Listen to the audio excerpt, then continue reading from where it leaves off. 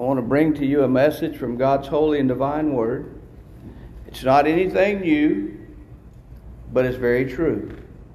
As the late Brother Johnny Ramsey said many years ago, when it comes to the Word of God, if it's true, it isn't new, and if it's new, it isn't true. And so I know you don't want me to preach anything that's new, but only those things that are found in God's holy and divine Word. You know, it has been said that you can give a man a fish and he'll eat for a day. You can teach him how to fish and he'll eat for a lifetime. The same thing would go with farming. You could give someone a plate of crops and they can eat for a day, but you teach him how to farm, he can eat for a lifetime. Well, when it comes to preaching, I enjoy opening the pages of God's Word and going word for word, line for line, and digging into the text and explaining and expounding upon the things that are written therein.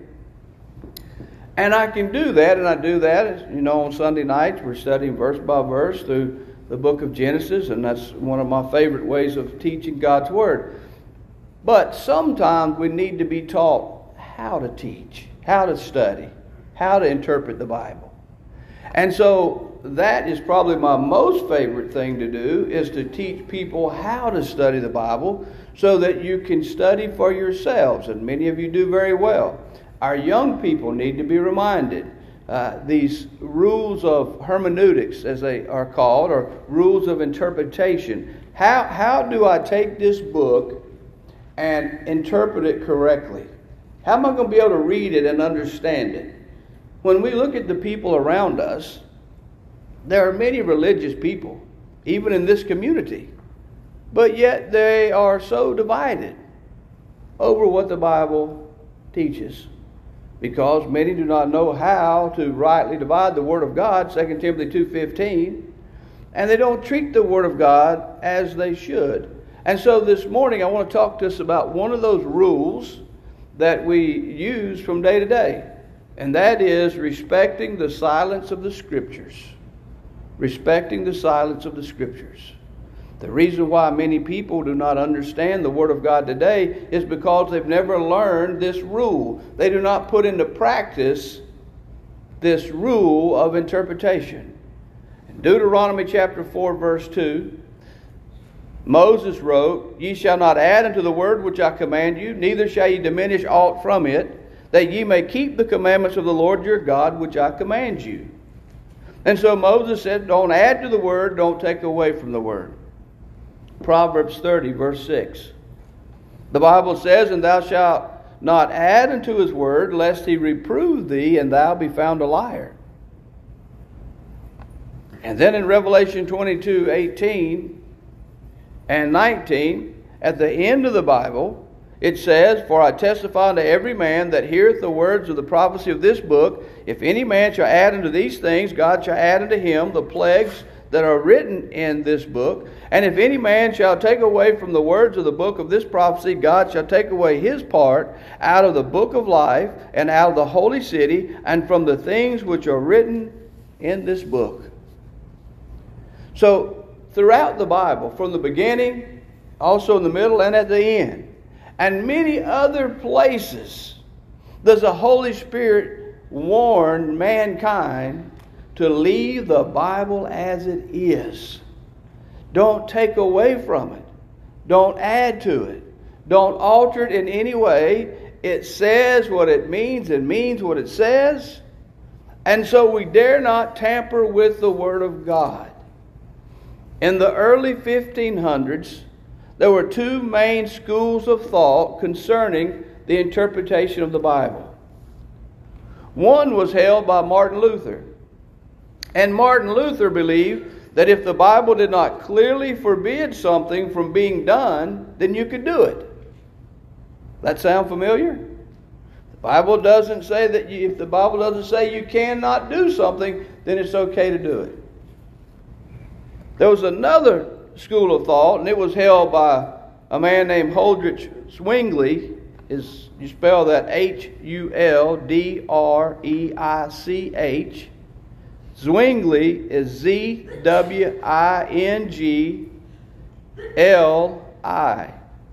And he believed that if the Bible did not clearly authorize a thing to be done, then you could not do it. How many times have we heard Bible discussions go something like this? Well, because the Bible does not say I cannot do it, then I can do it. Well, that's Luther. But then you hear the other person say, yeah, but it does not say you can do it either. That's Zwingli. If the Bible is silent about a subject, does that mean that we have the freedom to choose? Or should we act only on what is written? That's the question. There are many things on which the Bible is silent. So we need to know how to treat those things. So first of all, let's notice. The first point is this. We can understand the Bible. We need to know that. Maybe even the majority of the people in the religious world today have in their minds that only certain people can really interpret the Bible and understand it correctly. Deep down in their heart of hearts, they do not really believe that they can get a clear and good understanding of the Bible by studying it themselves. But yet, the Bible makes many claims that it can be understood. The Bible, as it is, can be understood by us as we are. In John 8, verse 32, Jesus clearly said, "Ye shall know the truth, and the truth shall make you free." Well, if you cannot understand the truth, then Jesus could not make that statement, because in John 17:17, He said, "Sanctify them through Thy truth, Thy word is truth." So what is truth? It's the word. Jesus said you can know the truth. So when someone says to you, "Oh, you just better leave that alone and just come to me and let me tell you what it means, let me interpret it for you," and all these type things, you don't want to listen to that. You want people to be around you that will encourage you to study for yourselves. Yes, we teach one another, but then we encourage each other to go study on your own as well. I don't want you to take anything because I say it. You know that. I'm just trying to help you study the Bible. I'm giving you some things to think about, and I hope that you go home and study and restudy these same things to make sure that we've got it right. Because that's our goal. In John 6, verse 45, the Bible says, "It is written in the prophets, and they shall be all taught of God. Every man therefore hath heard and hath learned of the Father cometh unto me." We've got to be taught, we've got to hear, we've got to learn in order to be obedient. If you can't learn the Word of God, if you can't be taught the Word of God, then you can't come to God. And so how ridiculous would it be for people to say, "Oh, that's some mysterious book, and you better leave that to certain people to understand, to interpret, because there's no way that we could understand it." But that's not what the Bible teaches. In Ephesians chapter 3, verse 3 and 4, Paul said, "Wherefore I wrote in few words, whereby when you read, you may understand my knowledge in the mystery of Christ." Paul said, I wrote in a few words, and when you read it, you can understand it. From time to time, I hear people knock the old King James Bible. And they try to make it sound like, "Oh, you just can't understand that old Bible." And then normally they say things like this: "It has all those these and thous," and we can understand those things. It's not that difficult. However, some of these modern translations really are paraphrases. They're not translations at all. Many just give the thought that the people have that read it, and so it's not really a word-for-word translation. The King James Bible can be understood. It's been understood for years and years and years by many who understood it, and so can we understand it as well. But remember this: in order to understand the Bible, young people, you have to have a strong desire to understand the Bible. You've got to want it. You can't just haphazardly attend services in Bible class and just hope that it's all going to stick, everything that you hear. It doesn't work like that. You've got to have a heart that wants to know the Word of God. You want to understand all of it if at all possible. as much as you can. And so there's an effort must be made on the parts of all of us who are trying to understand the Bible. The Bible gives numerous examples of people who understood the Bible. For example, can you imagine what David would have said had someone said, "You know, David, you can't really understand the Word of God." When David wrote in Psalm 119, verses 103 through 105, he said, "How sweet are thy words unto my taste, yea, sweeter than honey to my mouth." Does that sound like someone that's saying, "Oh, I can't understand what God has said. I can't understand the Word of God. It's too difficult. It's too hard." Oh, no. He said, "Through thy precepts I get understanding." He says this, through the Word of God I get understanding. And he said, "Therefore I hate every false way." How could he hate every false way if he couldn't understand the precepts of God? He did understand, and therefore he knew what was right. He knew what was evil and what was good, and so he got understanding. In verse 105 he says, "Thy word is a lamp unto my feet and a light unto my path." Can you imagine having a light that doesn't shine? The Bible was a lamp. It was a light for him to see how to walk in this old dark world. In verse 130 of that same psalm, he said, "The entrance of thy words giveth light. It giveth understanding unto the simple." I'm one of the simple. It gives understanding. That's what the Word of God does. It's light for us. That's how you know what to do and when to do and where to do and how to do.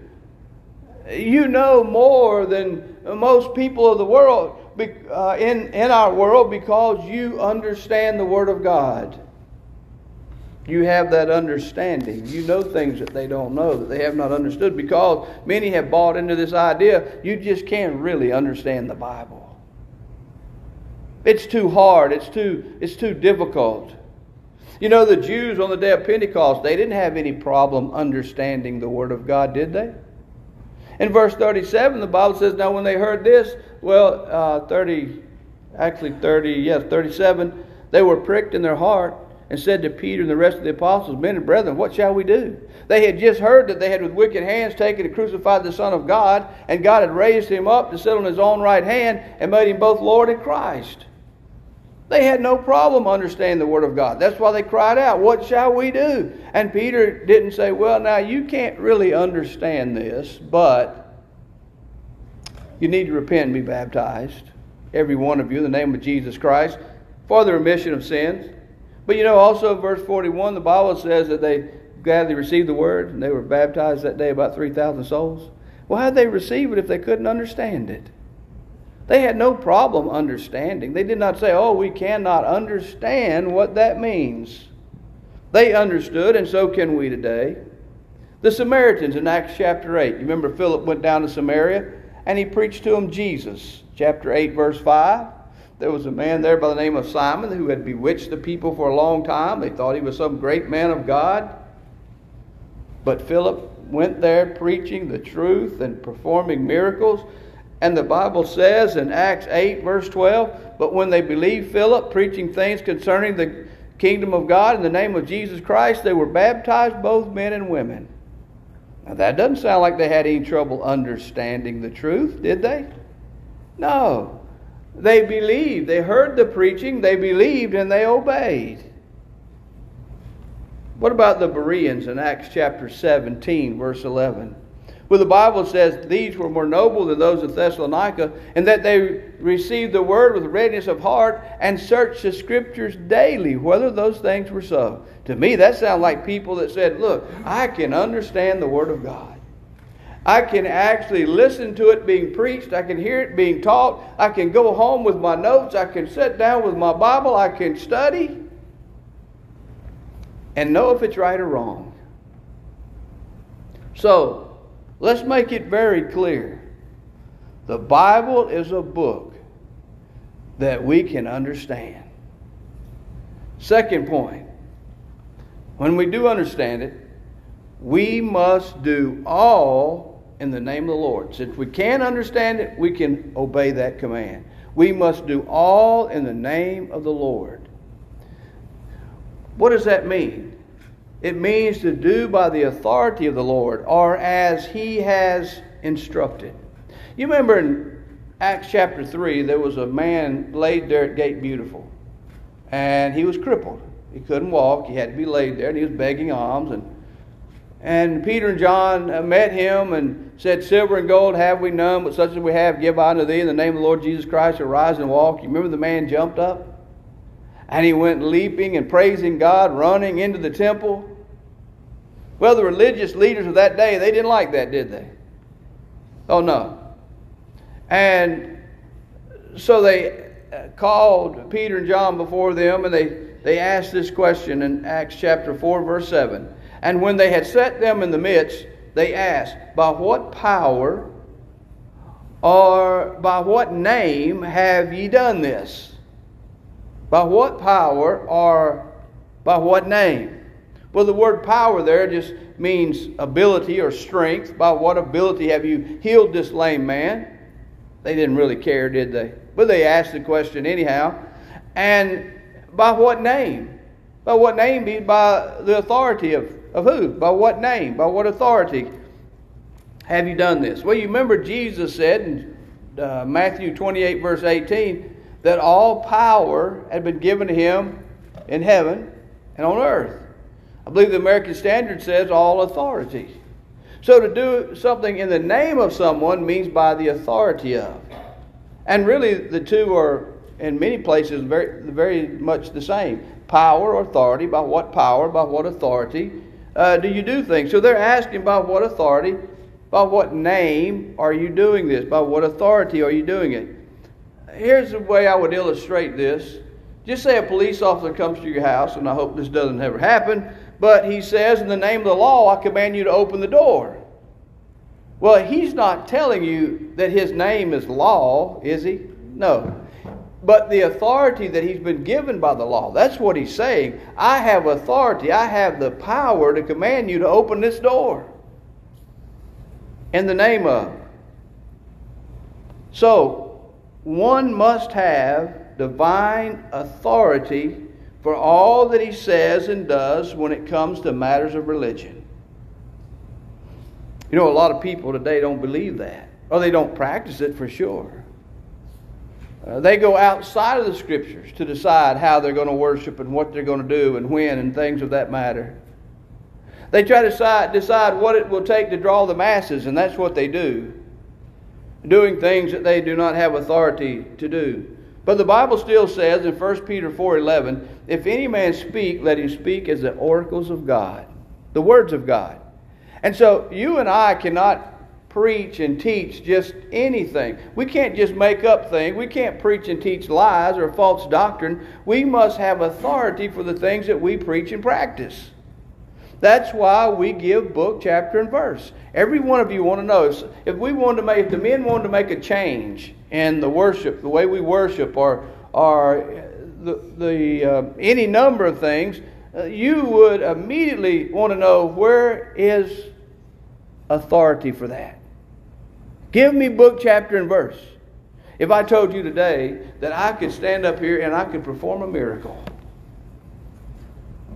you'd want to know where I got the authority to do that. Show me, prove to me that you can, because you know what the Bible teaches on the matter. There was a time when miracles were being practiced, but when that which was perfect came, those things ceased, the supernatural. And so today we cannot perform miracles. But if I said I could, you'd want proof, wouldn't you? Where do you get your authority?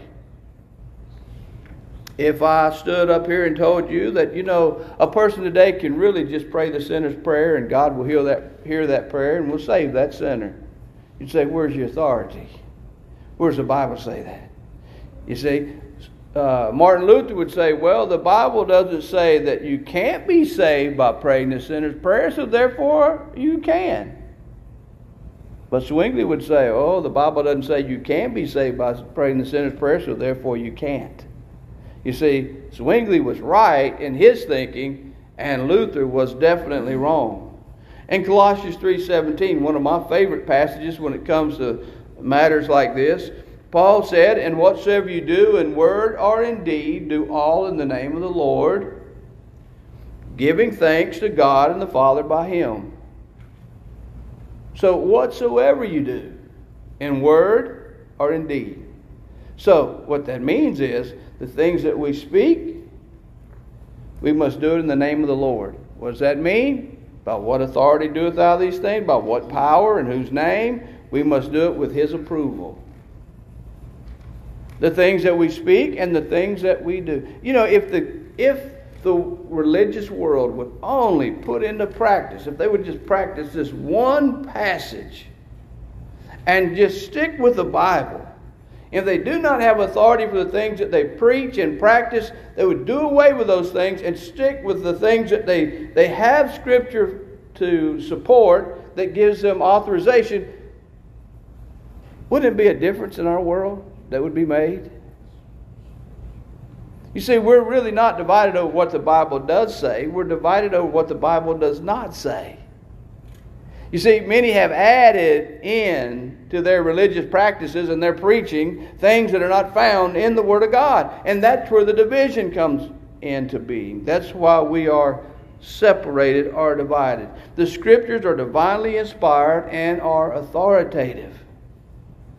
Back to the Bible.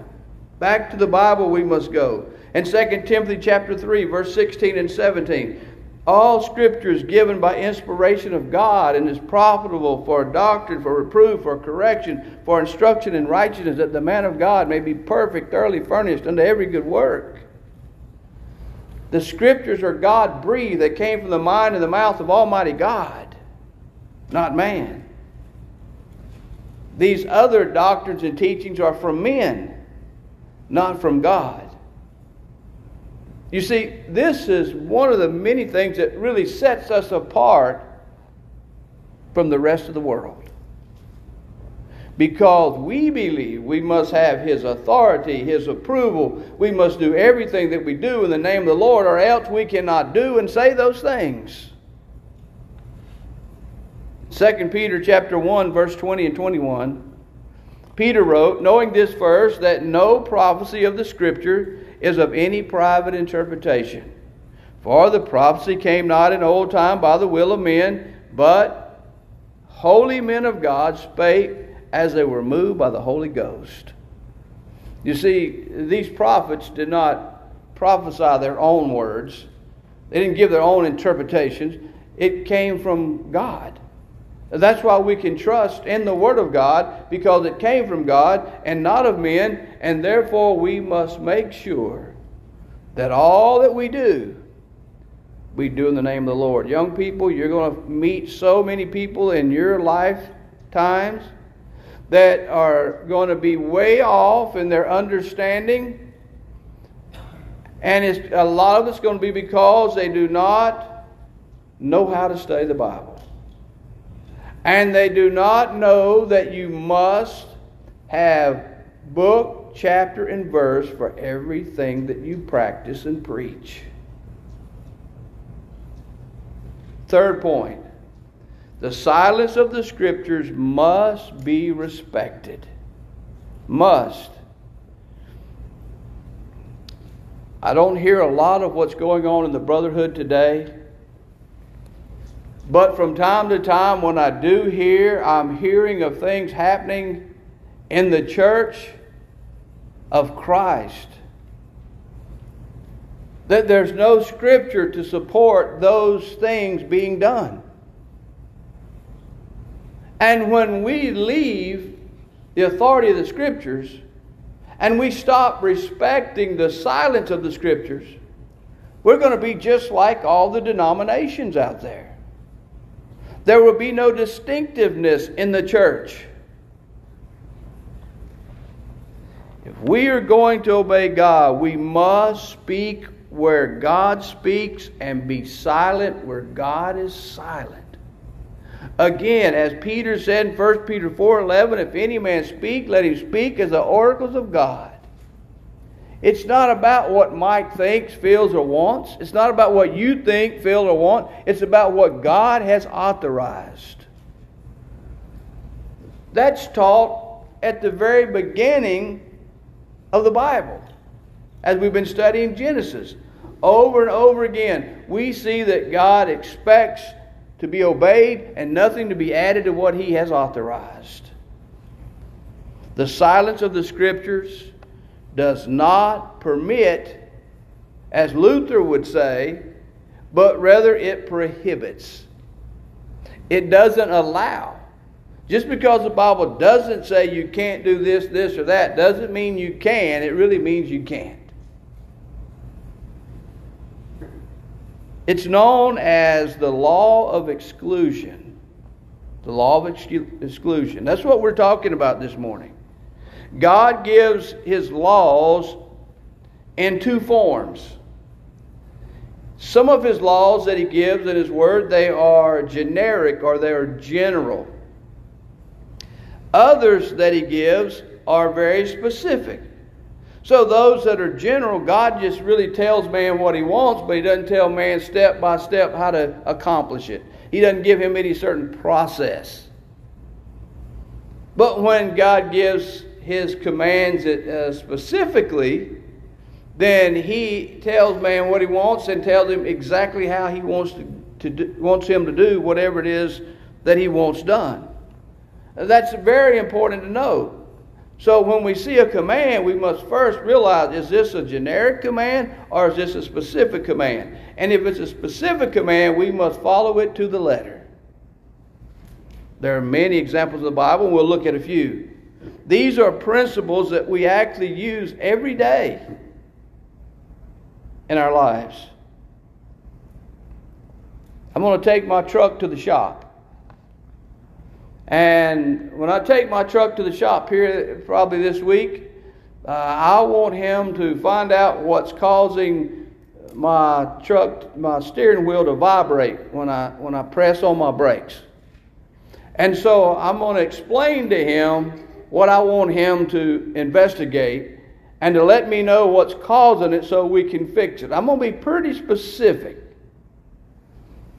And when I do, and I leave that truck, I had better not go back to that shop and find out that he has replaced the engine in my truck. I had better not go back and find out that he's replaced all 4 of my tires. You know why? Because I'm going to be specific. I've got a problem here. I want you to fix this problem. That's it.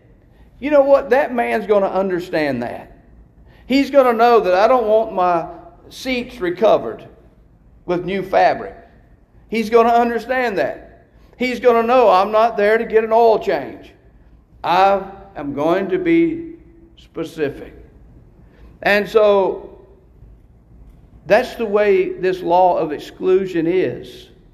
You take your child and you go up to the store and you give your child $5 and you say, son, go in there and get me a gallon of milk. You don't have to say, don't get spinach, don't get broccoli, don't get watermelon, don't get this, don't get that. You don't have to name all those things. Because once you specify what you want that child to get with that money, that eliminates everything else. So that child goes in, gets a gallon of milk and a candy bar and comes back out. And you're like, son, what are you doing with a candy bar? Well, you didn't say I couldn't get one. How would that work at your house? You know, some people have said it's easier to get forgiveness than permission. Well, you might play that game with your mom and your dad, and it might not be too severe, but you don't play that game with God. You don't say, oh, we're going to go ahead and give him this and that in our worship service, and then if he's not pleased with it, we'll get forgiveness. No. You better make sure you have permission first, because if you don't have permission, then it's not authorized and it's excluded, and you cannot do it. It kind of reminds me a lot of the little game I used to play. I don't see kids play this anymore, but when I was a kid, we played Simon Says.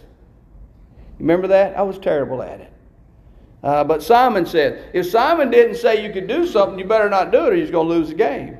If Simon said lift your right hand and you didn't lift your hand, then you were out of the game. You lost. You had to do whatever Simon said. And so sometimes they'd say, Simon said lift your right hand. Next time you know, they'd say lift your left hand. You do that. Simon didn't say lift your left hand. You see how simple this is? It's something that little children can understand. The law of exclusion. You only do what you've been authorized to do. Now, I want you to notice these principles used by God in His Word. Think back with me. Genesis chapter 4. Adam and Eve had two sons, Cain and Abel. In the first 7 verses we read that Abel was a herdsman and he had flocks, and Cain was a tiller of the ground. Process of time came, they built altars, they offered sacrifices. Abel offered an animal sacrifice, known as the blood sacrifice, and Cain gave of the fruit of the ground. God accepted Abel's sacrifice, but rejected Cain's. Why? The answer has to be that God had specified to those two men that He wanted a blood sacrifice, an animal sacrifice. It doesn't say that right there in that text, but when we go to Hebrews 11:4, we see that Abel offered a more excellent sacrifice than did Cain. And you go to Romans 10:17, and you see that faith comes by hearing, and hearing by the Word of God. And so if Abel offered his sacrifice by faith, which the Bible says he did, and faith comes by hearing the Word of God, which it does, then that means he had to hear the Word of God to know what to offer. Now, when God said, I want a blood sacrifice, that excluded all other sacrifices.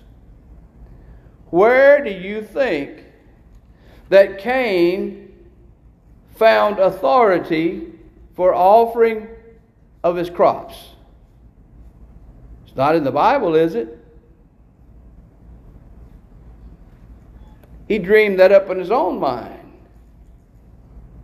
You see, he had this idea, well, God didn't say that I could not offer of my crops, so I'm going to. You don't go by what God didn't say. We go by what God has said. It's really that simple, isn't it? You see, this is not about what we want. It's about what the great Creator has authorized. What is it that He wants? It's what He likes. And what He really likes is for us to submit and do what He commands us to do. Genesis 6.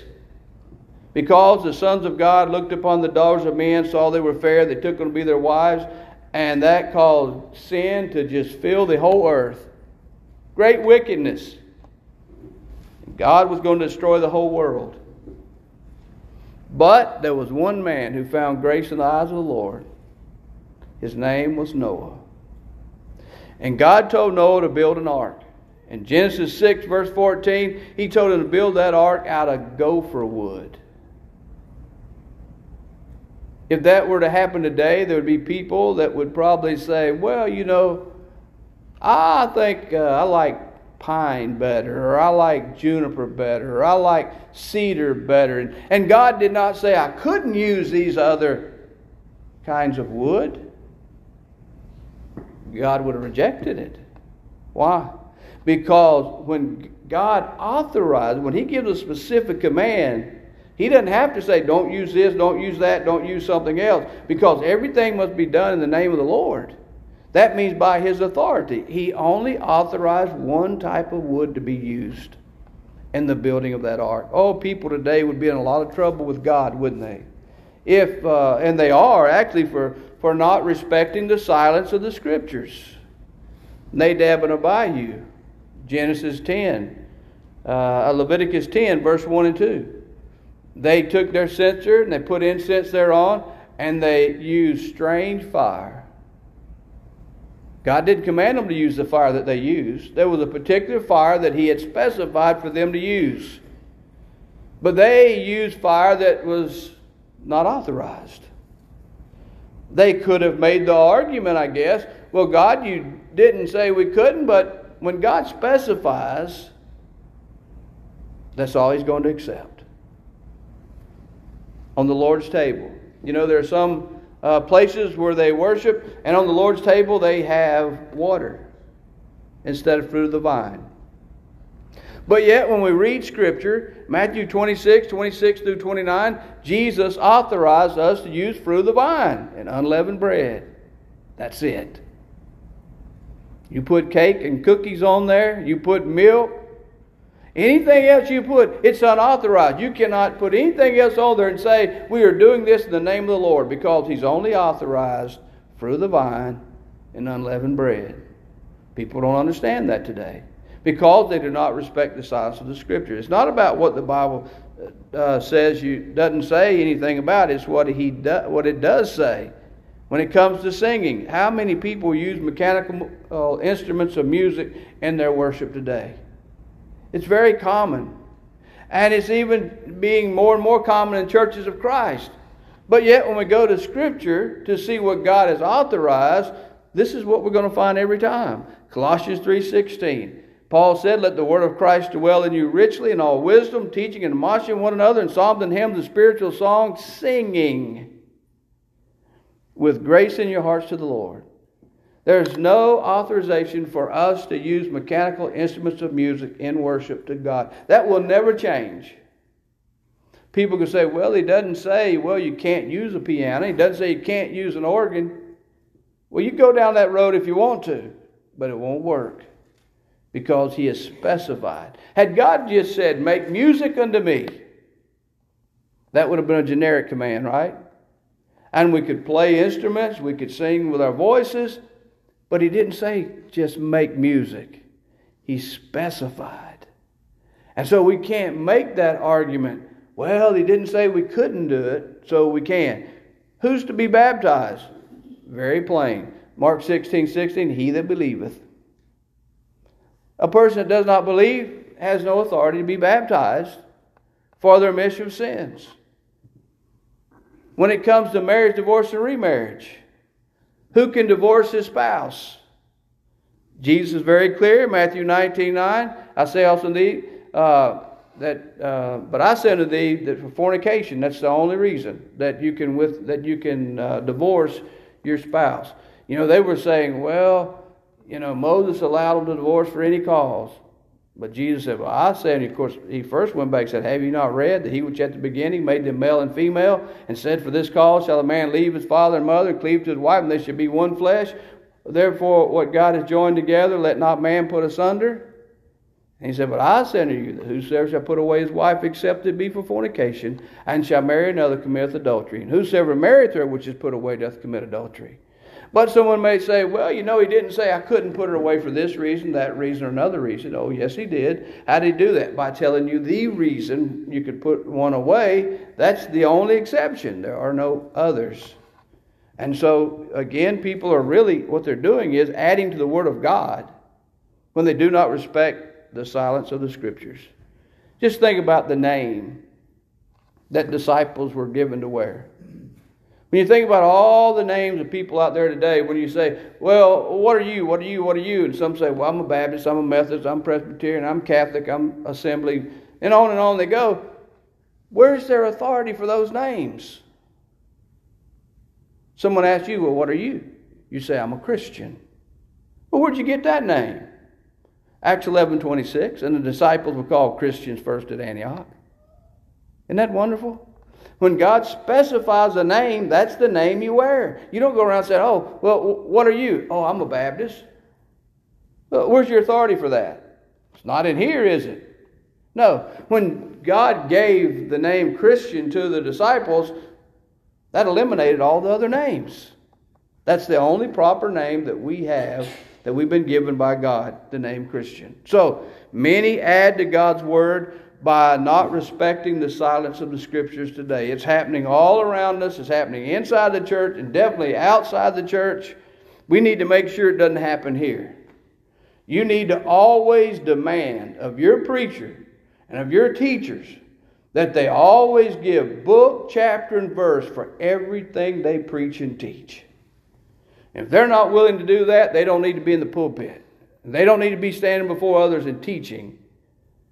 They must give book, chapter, and verse. Where is the authority for preaching and teaching the things? It is sad that so many use this faulty argument. Well, the Bible doesn't say you cannot do a thing, so therefore we can. Young people, don't ever buy into that. You always say, give me book, chapter, and verse. Someone says you can do this, you can do that, and please God, give me book, chapter, and verse. Show me in the Bible where God has authorized it. May we be content with preaching and practicing only that which has been authorized. Colossians 3:17. We need to ask ourselves things like this: how, where, when, why, who. You see, when God tells you how He wants something done, that leaves out any other way. When God tells you where He wants it done, that leaves out every other place. And when God tells you when He wants something done, that leaves out all other times. And when He tells us why, that leaves out all other reasons. And when He says who, that leaves out all other people. It's that simple. When it comes to baptism, how? There's the question. How is one to be baptized? What does the Bible say? Romans 6:4. He's to be immersed. You know what that does? That leaves out sprinkling. That leaves out pouring.